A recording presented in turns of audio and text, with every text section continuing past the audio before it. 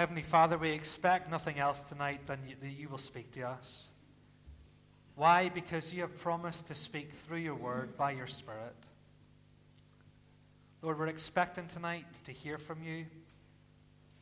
We're expecting tonight to be encouraged by you. And we're expecting tonight to see more clearly who Jesus is and what he is doing and be delighted in him. Oh Lord, show us Jesus tonight. Help us grasp what it means that he is our high priest in heaven. And would that bring us comfort and joy and hope and peace and delight. Oh, speaking God, speak to us tonight, we pray. In Jesus' name, amen. What is Jesus doing now?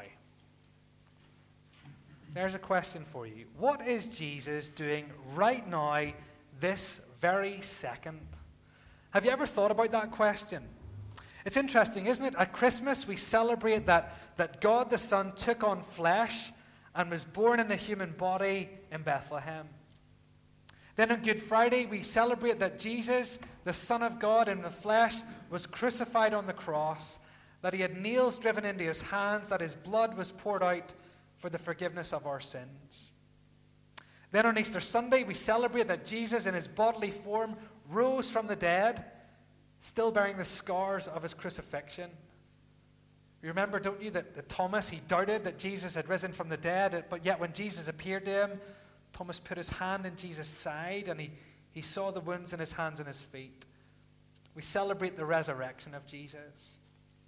And then we don't really celebrate it, but we know that Jesus then ascended to the right hand of the Father, don't we? We read it in Acts last week in the morning. His disciples were with him, and he was on the Mount of Olives, and a cloud came down, and in his body, with his scars still in his hands and the wound in his side, he ascended to the right hand of the Father. We know all that. We know what Jesus did. But what's he doing now? Have you ever thought about that question? You see, it's been a long time since Jesus ascended to heaven, isn't it? 2,000 years and counting. That is a long, long time. And we know that he's going to come back one day to wrap up history, to judge the living and the dead, to make this new creation. But what is he doing now? Have you ever thought about that? My guess is that some of us haven't really thought about that question. And if we have thought about it, my guess is that many of us haven't thought about it very much. In fact, my guess is that subconsciously, somewhere at the back of our mind, we might even think that right now Jesus is just having a bit of a rest. You know, he came to earth, he lived the perfect life, he died the perfect death, he rose from the dead, he ascended to the Father, he's going to come back one day to judge the living and the dead, and in between, in our minds, well, he's just having a wee lie down. He's just resting. He's like an actor who appears in Act 1 of a play and isn't on again till the finale. He's just resting somewhere in the backdrop, somewhere backstage, waiting to come again to earth. But here's the thing. Jesus is not resting. Jesus is not lying back in heaven just waiting for his return. No, what the Bible tells us is that Jesus is actually doing a number of things. And one of the things that the Bible tells us is that right now, in heaven, Jesus is serving as our high priest. Right now, in heaven, Jesus is serving as our high priest. And we see this in Hebrews 4:14. Let me read what it says there. The writer of Hebrews, writing to Christians from a Jewish background, says this: "We have a great high priest who ascended into heaven, Jesus, the Son of God." We have a great high priest. He says, we do. You and I, those of us who are Christians, we have a great high priest. We have a great high priest. And notice it's the words have, it's present tense. We have right now a great high priest. This very instant, right now, we have a great high priest. And where is he? He ascended into heaven. He's in heaven. And who is he? He is Jesus, the Son of God. What has Jesus been doing for the past 2,000 years? He's been serving in heaven as the high priest for his people.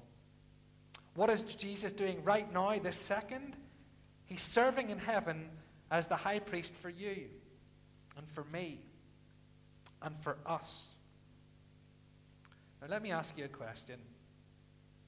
And I want you to be really, really honest about it.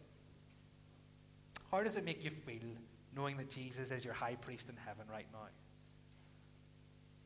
You don't need to say it out loud, but how does that make you feel?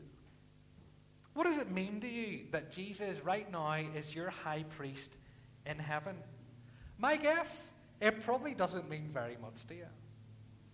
My guess is that right now, you know that it should mean something to you, but it doesn't really mean anything at all. The thought right now of Jesus being your high priest in heaven, it probably doesn't excite you or thrill you very much. Looking at your faces, I don't think it does. It probably doesn't delight you very much. Maybe tonight, as you hear that Jesus right now is your high priest in heaven, maybe it means very, very little to you. In fact, maybe it means nothing at all. Why is that? Well, there's a very good reason. The reason I think we don't get excited by this, the reason this doesn't thrill us, the reason why we're not all delighting in the fact that Jesus is our high priest in heaven, is because we're not really sure what that means, are we? Could we really tell you what it means that Jesus is our high priest in heaven? I don't think we could. There are no high priests today, are there? There haven't been high priests for over 2,000 years when the temple was destroyed.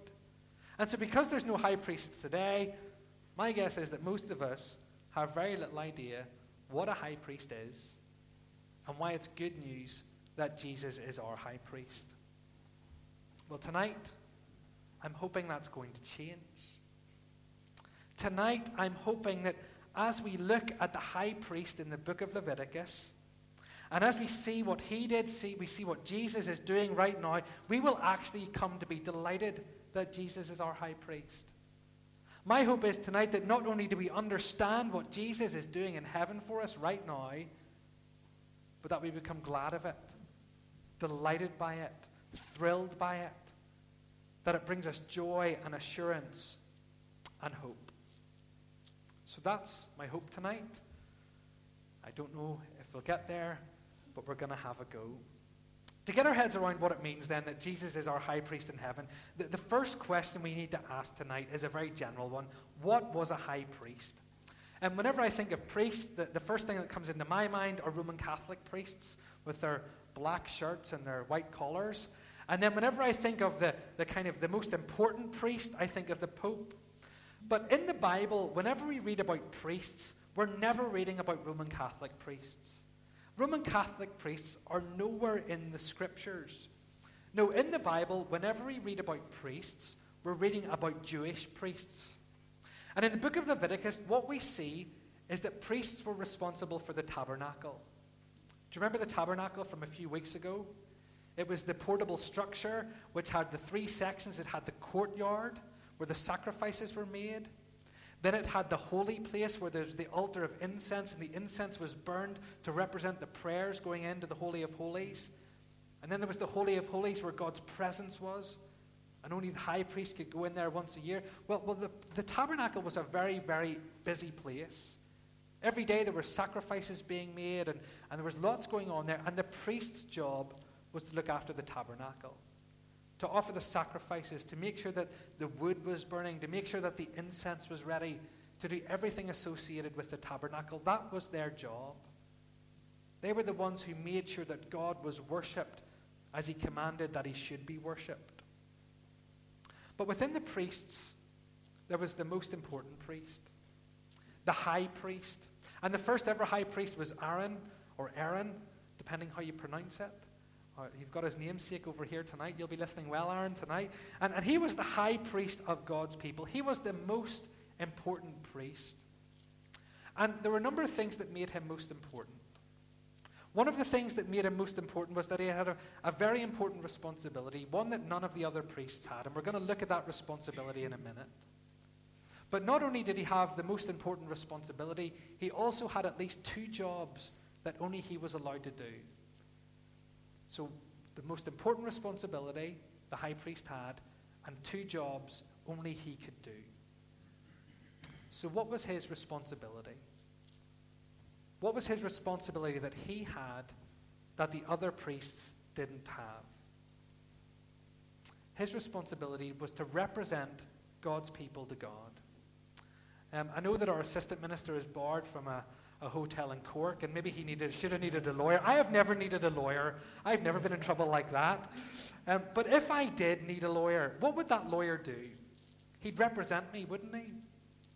He would go to court on my behalf, and he would represent me before the judge and the jury and the courtroom. Even if I wasn't in the court physically, as my representative, he would be representing me in the courtroom. Last week was the General Assembly of the Presbyterian Church in Ireland, and Paul Kingsley and I were there. Paul was there more than I was. But what were we doing? We were representing this congregation. None of you were there, but you were represented by Paul and by myself. Whenever Paul got up to speak at the front, he was representing our congregation. Do you see what a representative does? It represents, it stands in the place of someone else. It stands there and it represents that person to someone else. And the high priest, a little bit like a lawyer, he represented God's people to God. Every time he walked into the tabernacle, every time he walked into the holy place, it was like he was going in and representing the people before God. How do we know that?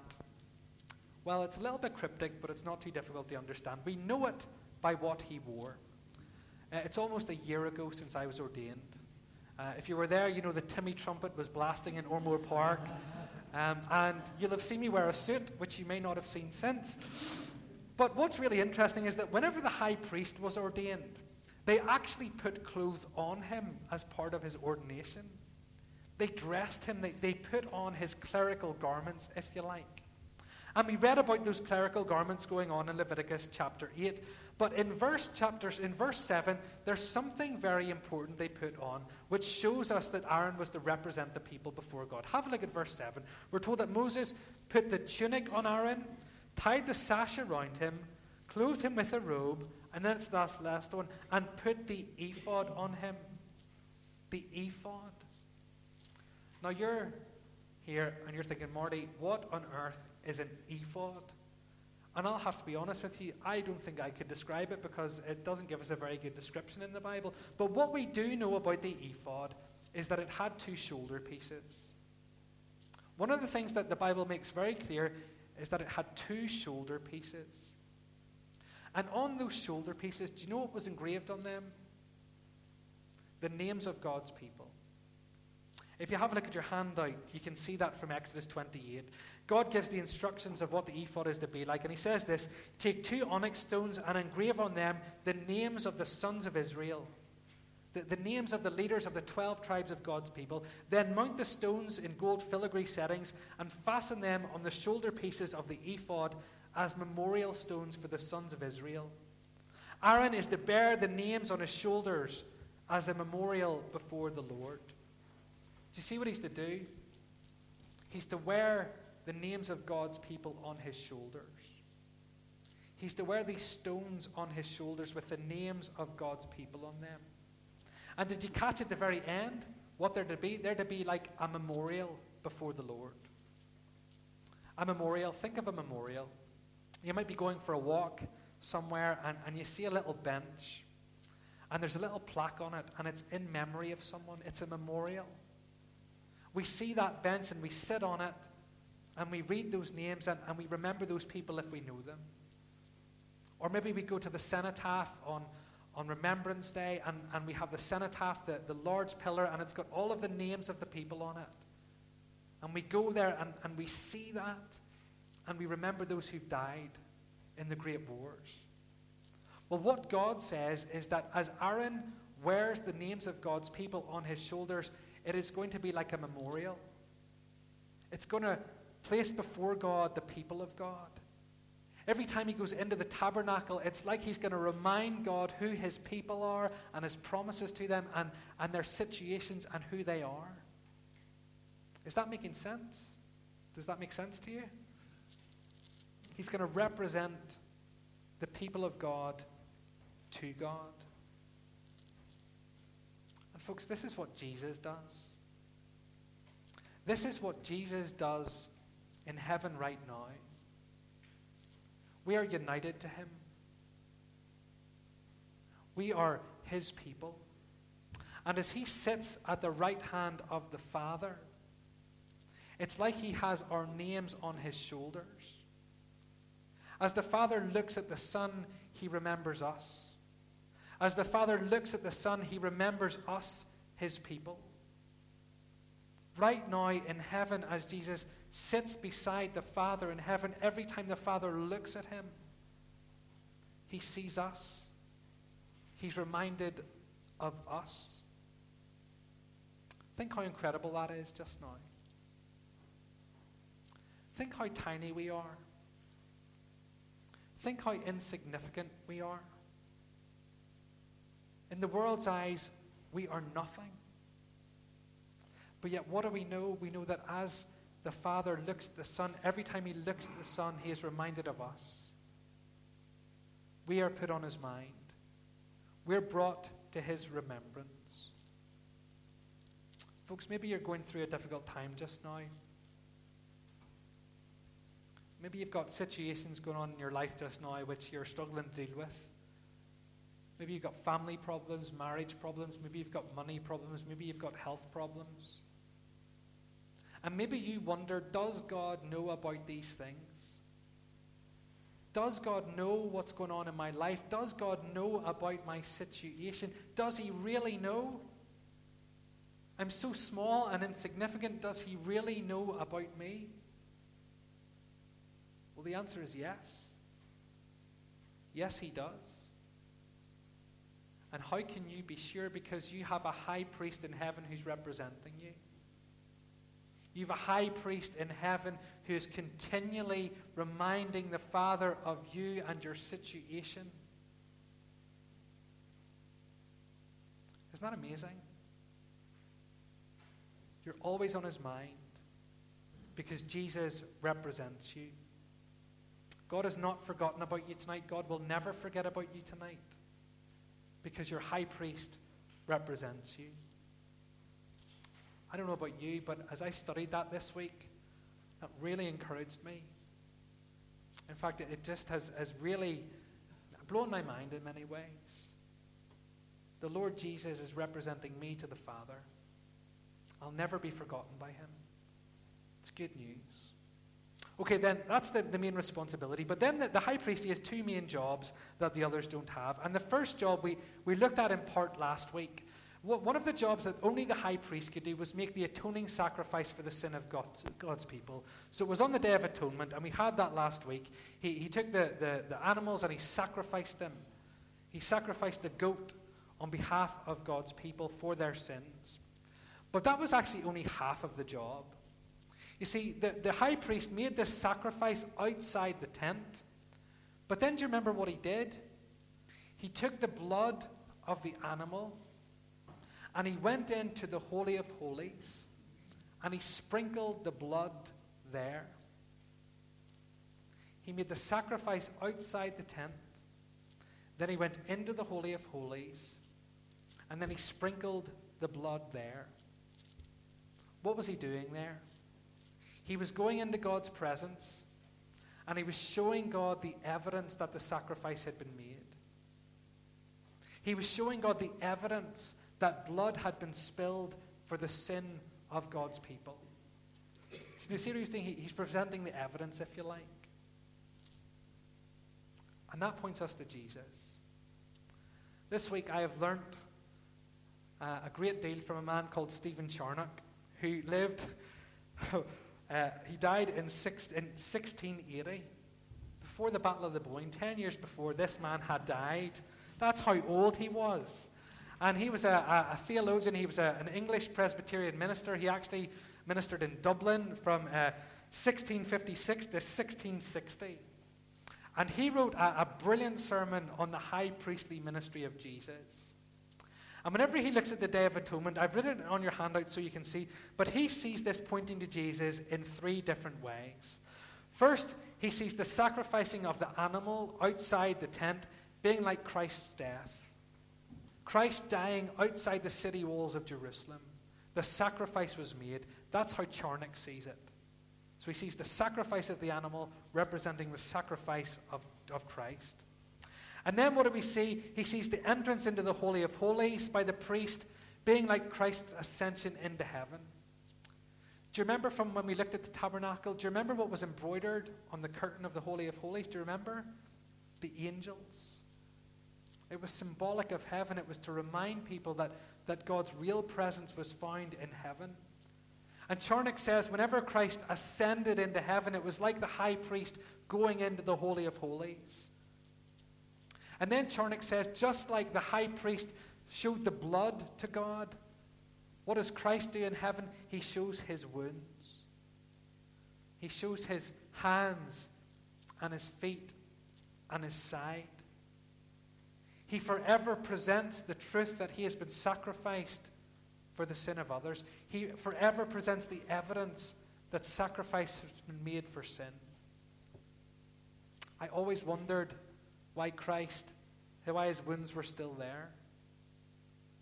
I always wondered why after the resurrection they weren't healed up, why he could show them to Thomas, why he ascended into heaven with them still there.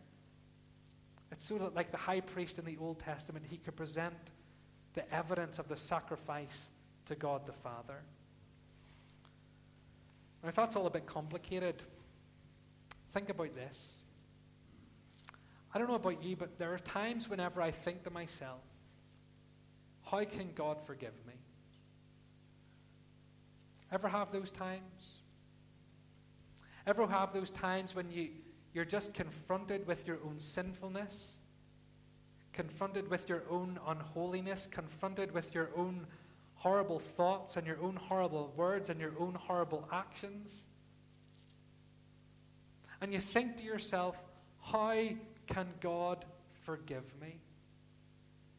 How can he do it? The answer is it's very easy for him to do it. It's very easy for him to do it. Because whenever we pray to him, and whenever we ask for his forgiveness, do you know what he does? He looks at the son beside him, and he sees the son's wounds, and he knows that the sacrifice has been made for our forgiveness. He knows that Christ has died for our atonement or our at-one-ment. The evidence of the sacrifice is always before him. And so whenever we pray and we ask for his forgiveness, it's easy for him to grant because the evidence of Christ's sacrifice is before him. It's always before him. Maybe tonight you're here and you've been a Christian for a long time, but you're just entrapped by sin. Maybe it's an inherent sin that you just keep sinning over and over again, or maybe it's something new that's come on the scene and it's surprised you. You can't believe you've started to sin in this way. And maybe you feel so convicted or you find that so difficult to take. You are questioning, how can God forgive me? He can forgive you because Christ died for you on the cross. And because right now he's displaying the wounds to the Father. Folks, if you confess your sin, there is forgiveness for you because Christ has died for you and is acting as your high priest for you.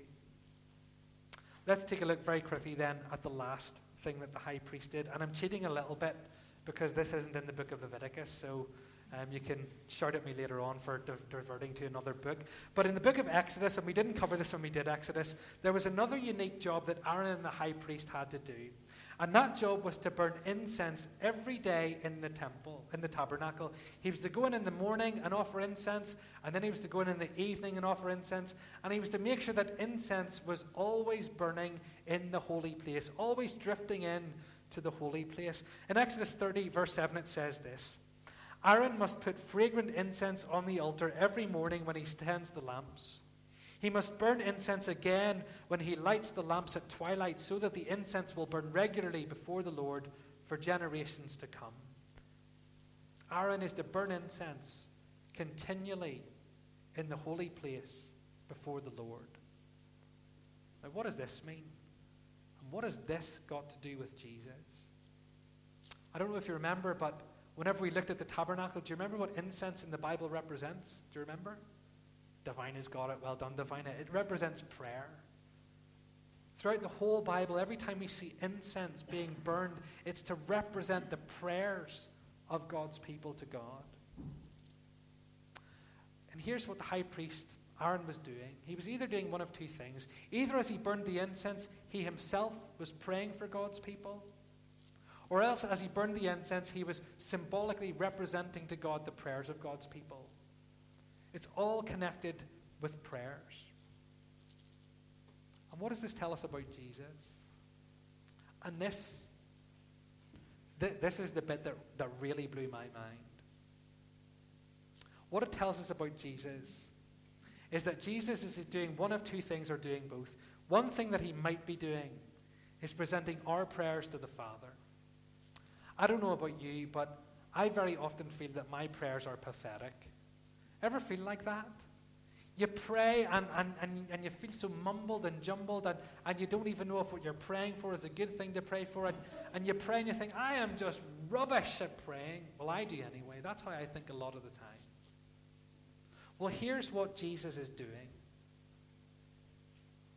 He's taking those prayers and he's listening to them. And then he is presenting those prayers to the Father.